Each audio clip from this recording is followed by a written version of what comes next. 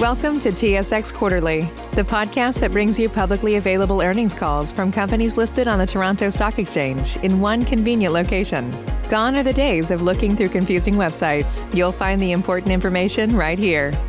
Enjoy the call.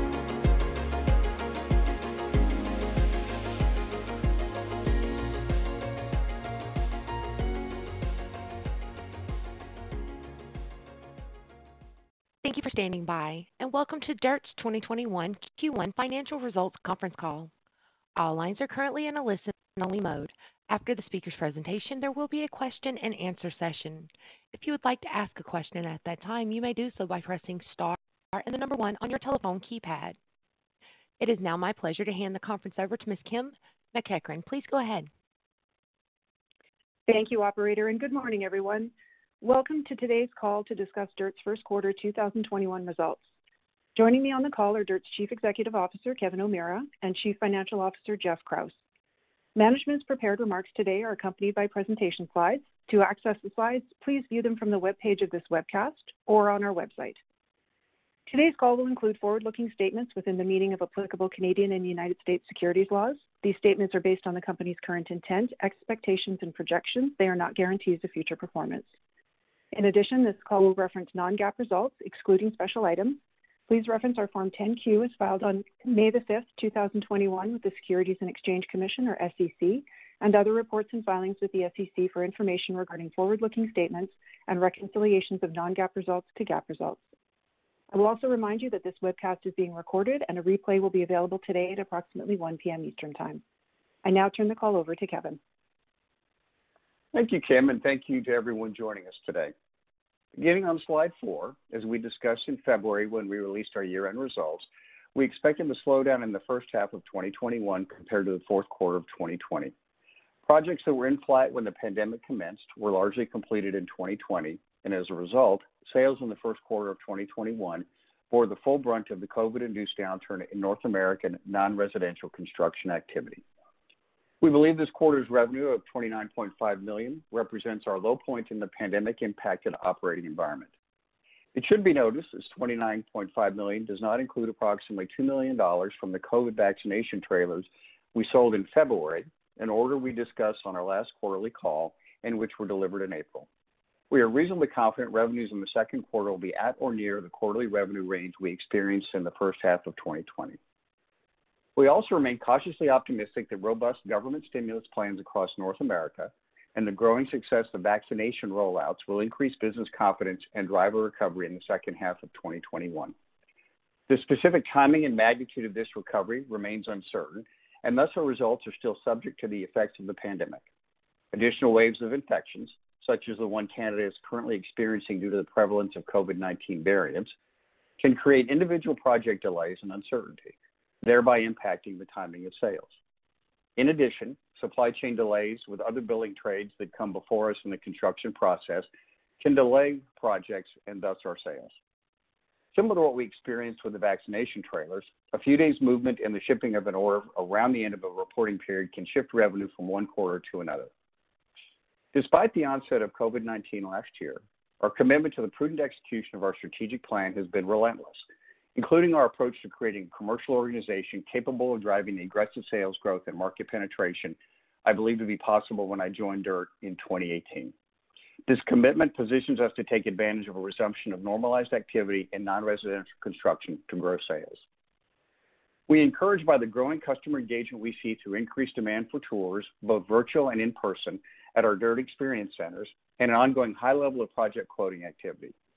While we're unable to quantify quoting activity into a reported backlog, we see ample anecdotal evidence that our new commercial capabilities are working synergistically to allow us to speak to a broad range of prospective clients in a more coherent, coordinated, and thoughtful manner than ever before.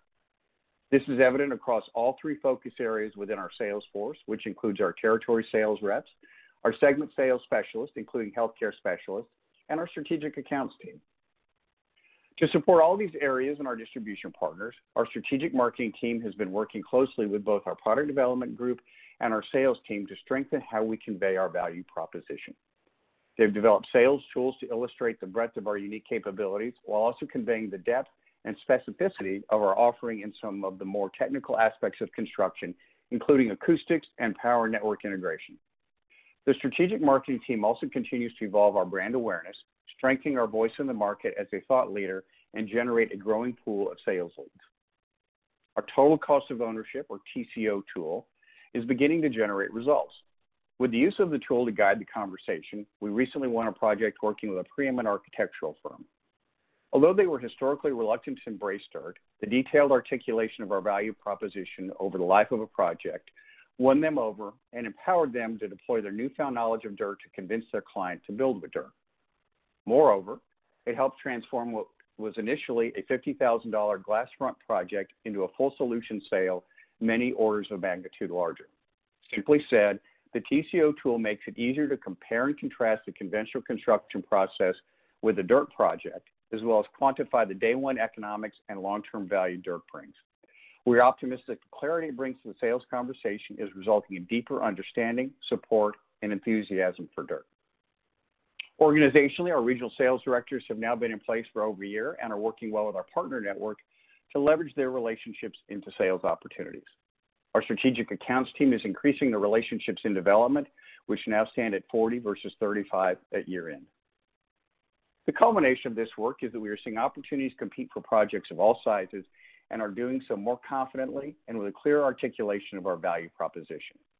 As construction activity picks up and building programs resume at a more normalized pace, the groundwork we've laid in establishing our organizational capabilities, developing relationships, and actively pursuing early-stage sales conversations will put us in a competitive position to win projects.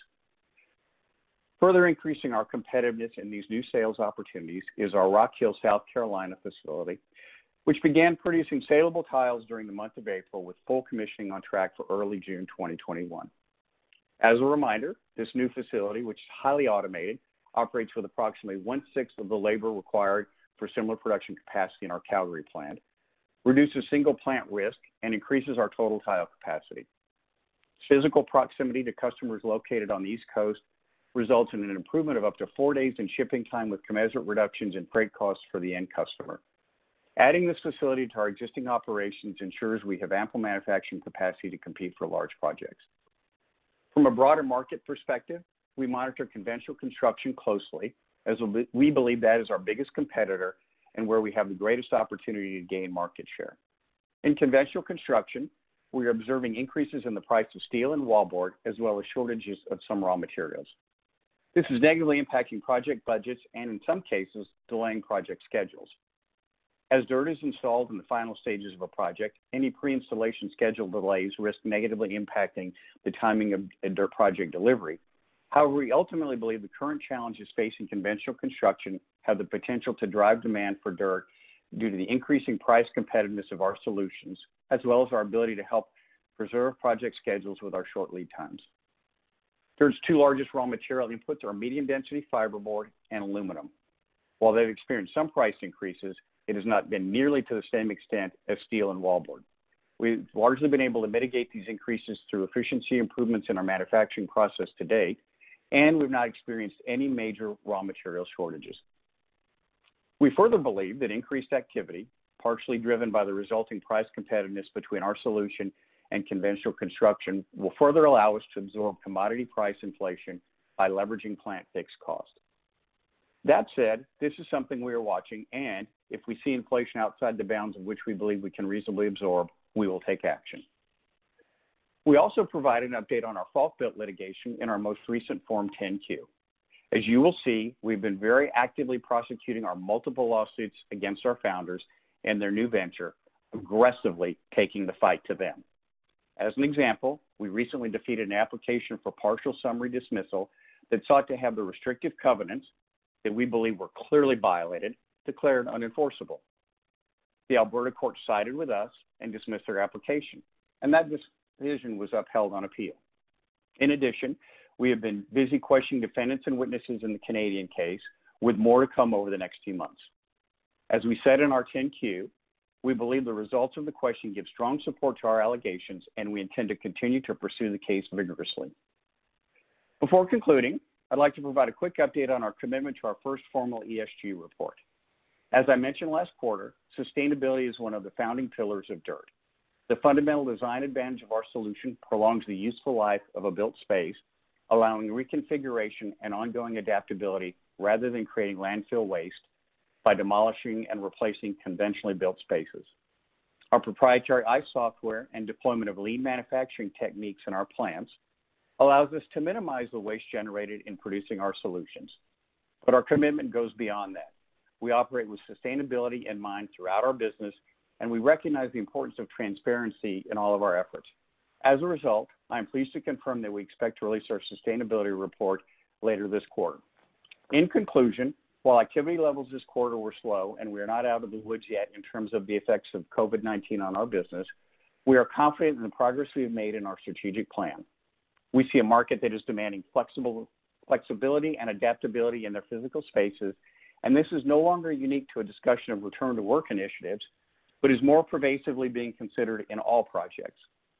Our ability to empower people to build sustainably for the future with cost certainty and on an accelerated schedule is unique in the industry, and we are better positioned than ever before to execute on that exciting opportunity. With that, I will turn the call over to Jeff for a review of the financials. Thank you, Kevin. As we've done in recent quarterly calls, I'm going to start with a quick review of our liquidity on slide 5. Our working capital management focus continued in the first quarter with no reportable disruptions or delays in accounts receivable collections. Days sales outstanding, net of deposits and income taxes receivable, continued to run at under 30 days. We finished the first quarter of 2021 with $58.7 million of cash compared to $45.8 million at year-end. The increase reflects $29.5 million of net proceeds from the convertible debenture issuance in January, offset by cash used in operations of $12.1 million and CapEx of $3.6 million. Cash used in operations included non-cash working capital usage of $4.4 million. Important to note is that subsequent to quarter end, we completed a $7.2 million draw of our U.S. equipment facility, primarily related to our South Carolina plant, and anticipate drawing an additional $3 to $4 million during the second and third quarter of this year. In short, we remain in a very strong financial position, which enables us to continue the prudent execution of our strategic plan, but the flexibility to pivot quickly should we need to. Our net working capital at March 31st was $70.5 million, and our current ratio improved to 3.4 times from 2.7 times at December 31st, 2020. Updating on government subsidies, in the first quarter, we qualified for $4.1 million through 2 Canadian government programs, the Canadian Emergency Wage Subsidy and the Canadian Emergency Rent Subsidy. From a cash perspective, in the first quarter of 2021, we received $1.7 million that was outstanding at December 31st, 2020, and $2 million from the 2021 amounts, with the balance to be received in the second quarter. Both programs are considered for extension to September 25th, 2021, and we will continue to evaluate our eligibility for each qualifying period. Turning to the financial results on slide 6, revenue for the quarter was $29.5 million, a decline of $11.5 million or 28% from $41 million for the first quarter of 2020. This reflects for the first time the full impact of the slowdown in non-residential construction activity on DIRTT's business. As Kevin noted earlier, this does not include approximately $2 million of revenue from the COVID vaccination trailers we discussed last quarter, as those were delivered to the customer after quarter end.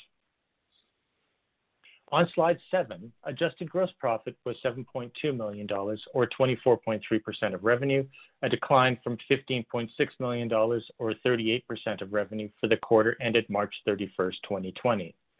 Adjusted gross profit margin was negatively impacted by lower revenue levels and negative fixed cost leverage, as well as the inherent inefficiency that comes with these low activity levels. As a result, in the first quarter of 2021, we separately classified $1.8 million of overhead costs related to our underutilized capacity, or 6% of gross profit margin, in cost of sales. In the first quarter of 2020, $2 million of overhead costs were excluded from adjusted gross profit due to operating at lower than normal capacity levels in that period as well. It is important to note that we have deliberately maintained manufacturing headcount in the first quarter of 2021, despite the shortfall in revenues relative to capacity. In light of the positive indicators that Kevin described, we are preserving our skilled workforce and ability to respond to the anticipated recovery of demand in the second half of 2021. We mitigated the cost of this strategy to a certain extent by implementing plant furlough days. In addition, I would reiterate my comments from last quarter. Our variable factory labor is sticky to the downside, particularly at slow or highly variable revenue levels. There is a minimum amount of staffing we need to keep at our facilities to keep them running and responsive to activity levels. As a result, we expect adjusted gross profit to remain below historical percentages until sales improve, which, as Kevin mentioned, we believe will begin happening in the second quarter. Turning to the breakdown of operating expenses on slide 8, all categories were down slightly in the first quarter of 2021 compared to the first quarter of 2020. Sales and marketing expenses decreased due to the reduction in commission expenses on lower revenue and lower travel, meals, and entertainment expenses as a result of ongoing COVID-19 travel restrictions. It is reasonable to assume that when the pandemic and associated restrictions ease, we will see an increase in expenses from current levels. General and administrative expenses declined as a result of lower professional fees and a $0.6 million credit loss recorded in the first quarter of 2020 that was not repeated in 2021, partially offset by increased severance costs in 2021. On slide 9, adjusted EBITDA and adjusted EBITDA margin for the quarter decreased to an $11.4 million loss, or minus 38.6%, from a $5.5 million loss, or minus 13.4%, in the same period of 2020. This reflects an $8.4 million decrease in adjusted gross profits, partially offset by a $0.3 million lower cost of underutilized capacity, as described earlier, lower professional fees, reduced commissions on lower revenues, and cost reductions as a result of reduced activity related to COVID-19. In the first quarter of 2020, as I said, we increased our provision for expected credit losses by $0.6 million, which partially offset these reductions. Turning to slide 10, net loss increased to $12.5 million, or 15-cent net loss per share in the first quarter of 2021, from a net loss of $5.3 million, or a 6-cent net loss per share for the first quarter of 2020. The increased loss is primarily the result of a $7.9 million decrease in gross margin, a $2.5 million net decrease in foreign exchange gains, a $1.4 million increase in income tax expense, and a $0.6 million increase in net interest expense, partially offset by a $1.2 million decrease in operating expenses and $4.1 million of government subsidies in 2021. In conclusion, on slide 11, Q1 of 2021 was a challenging quarter for DIRTT. The impact of COVID-19 induced slowdown on our revenues resulted in cash utilization within the business, particularly as we hold our manufacturing capacity steady in anticipation of responding to increased revenue levels beginning in the second half of 2021.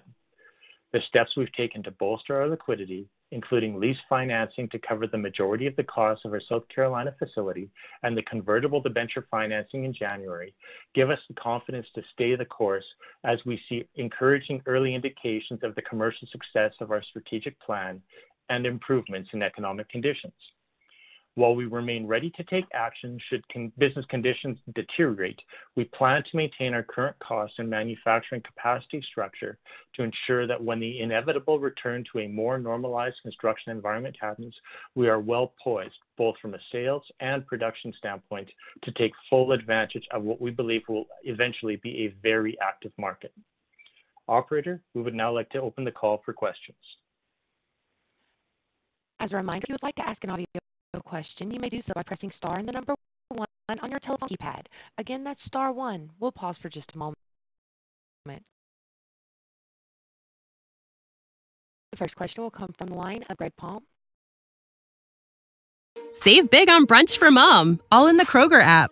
Get 16-ounce packs of flavorful Angus 90% lean ground sirloin for $4.99 each with a digital coupon. Then buy 2, get 2 free on 12 packs of delicious Coca-Cola, Pepsi, or 7-Up, all with your card.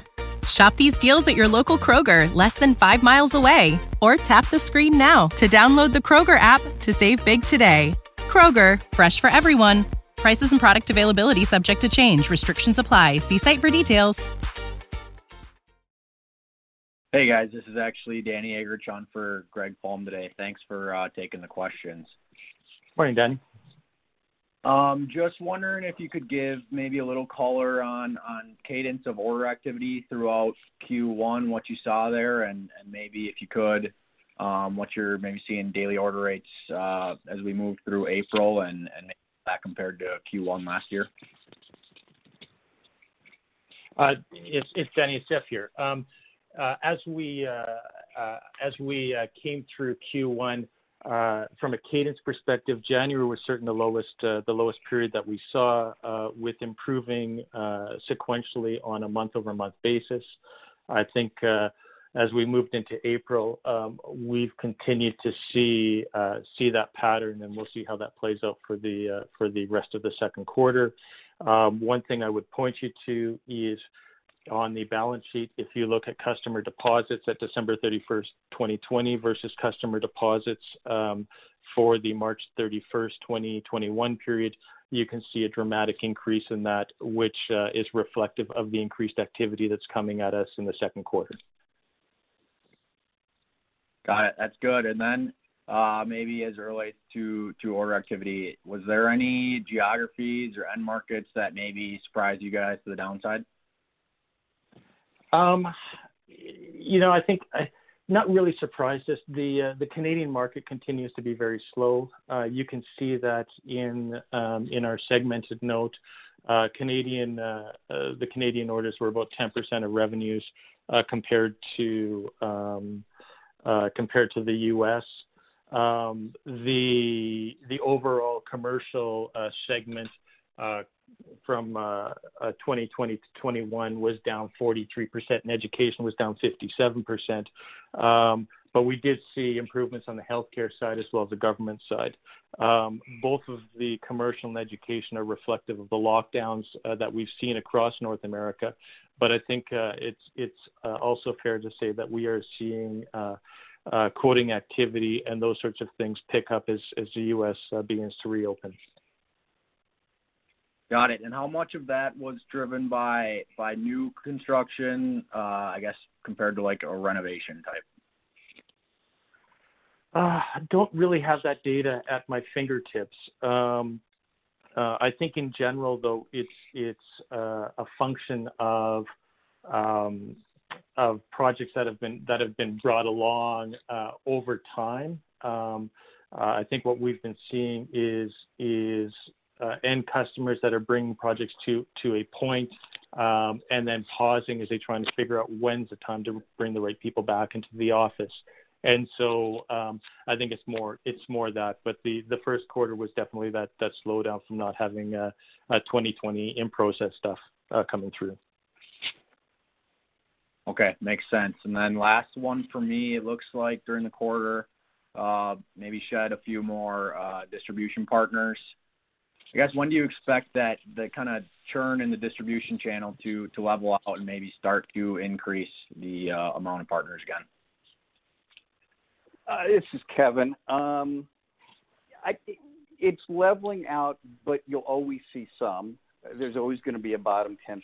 There's always going to be places where we feel like we're underpenetrated. And so I think that you will see that will be a continued activity. And I don't think that you necessarily can draw a correlation between number of partners in our sales because as we upgrade partners and improve penetration, it's possible that we actually are able to improve our sales per partner so that we grow even with a stable or plus or minus shrinking or growing set of partners. Got it. Thanks for answering the questions. No worries. The next question will come from the line of Rupert Merer with National Bank. Good morning, everyone. Morning, Rupert. Morning. Can you give us some more color on your strategic accounts? I see you increased them in the quarter to 40. Can you talk about how the relationships are developing, but also what's defined in the relationship, if any commitments are made on either side? Rupert, can you repeat your second question? I think I missed something we may have cut out. So just looking at your strategic accounts, if you can talk about how they're developing, but also what's defined in your relationship with the strategic accounts. For example, are you offering some pricing commitments to them? Are there any volume commitments from the strategic account? I think just give us some color on how the relationship is defined. Got it. The relationships are coming from all different areas. It's people that we have done business with in the past in one market where historically the company didn't have the capability to build on that relationship and help them in other geographies. We've seen an increase in companies issuing RFPs that historically we weren't in a position to respond to, so we'll be part of formalized processes.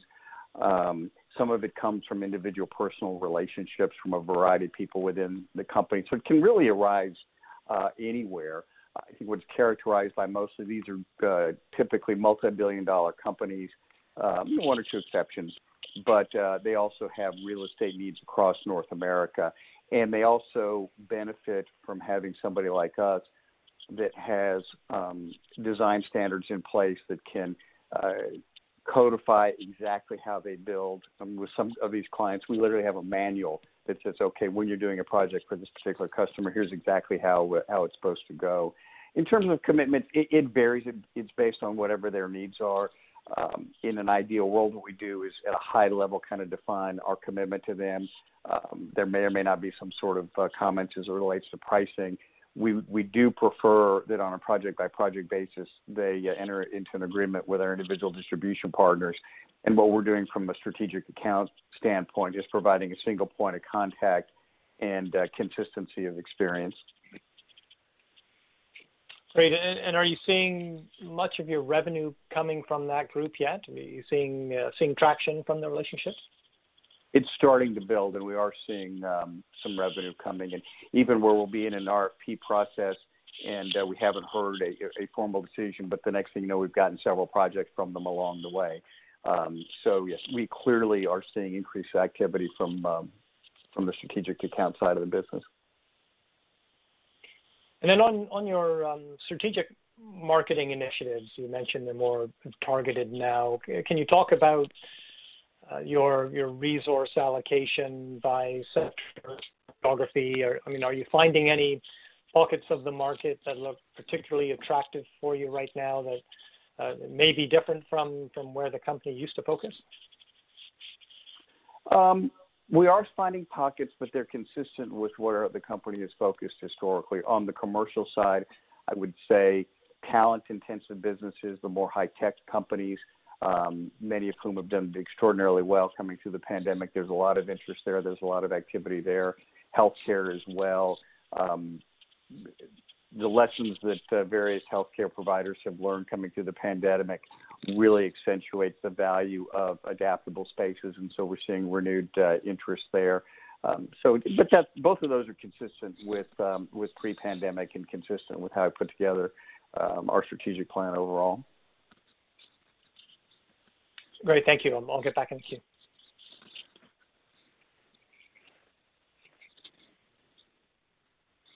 The next question will come from the line of Josh Wilson with Raymond James. Good morning, Kevin, Jeff. Thanks for taking my questions. Good morning, Josh. I wanted to get into the change in activity a little more. To what extent is the increase in activity completely brand new projects versus maybe projects that were put on hold prior to the pandemic? We haven't quantified that, but a significant number of them are ones that were put on hold pre-pandemic. And a lot of what's happening is it's projects that could be anywhere between 70 to 90% of the way ready to go. And then we're getting calls to say, okay, we're ready to go. And what that's doing is compressing the sales cycle.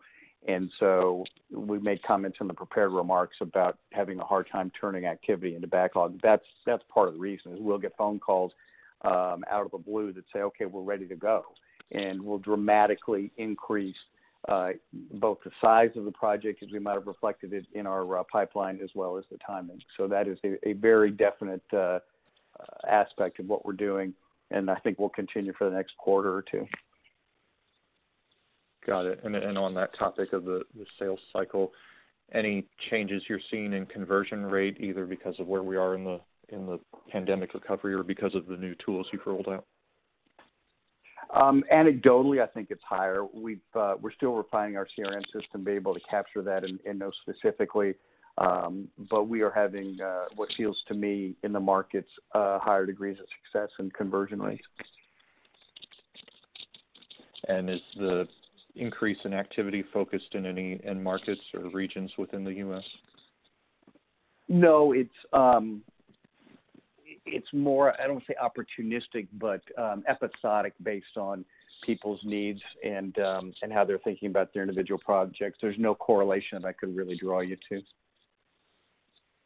Got it. And then last one for me, you talked about taking action if inflation gets worse. Could you run through the menu of actions and how you might rank them or how you might consider responding if that does play out?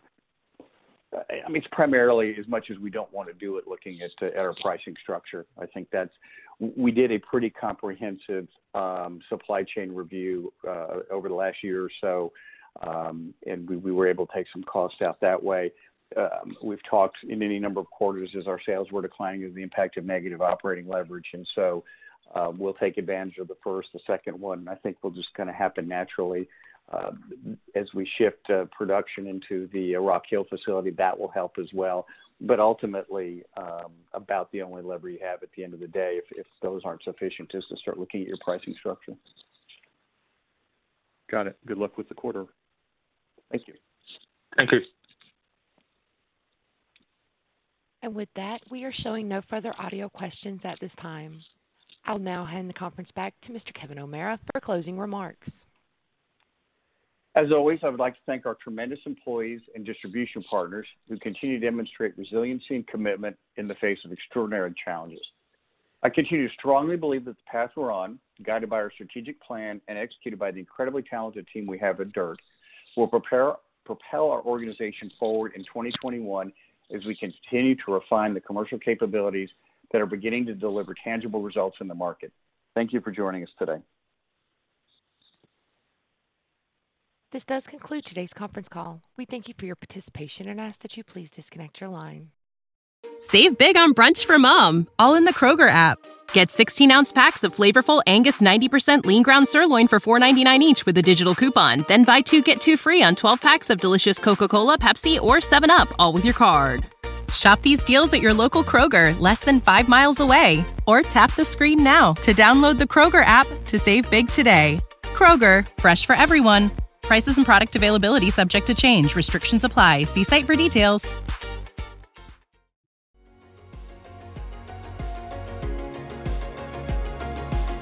Thank you for listening to TSX Quarterly. If you enjoyed the cast, remember to leave a good rating. And remember, for any additional inquiries, please consult the company's investor relations section on their website. See you next time.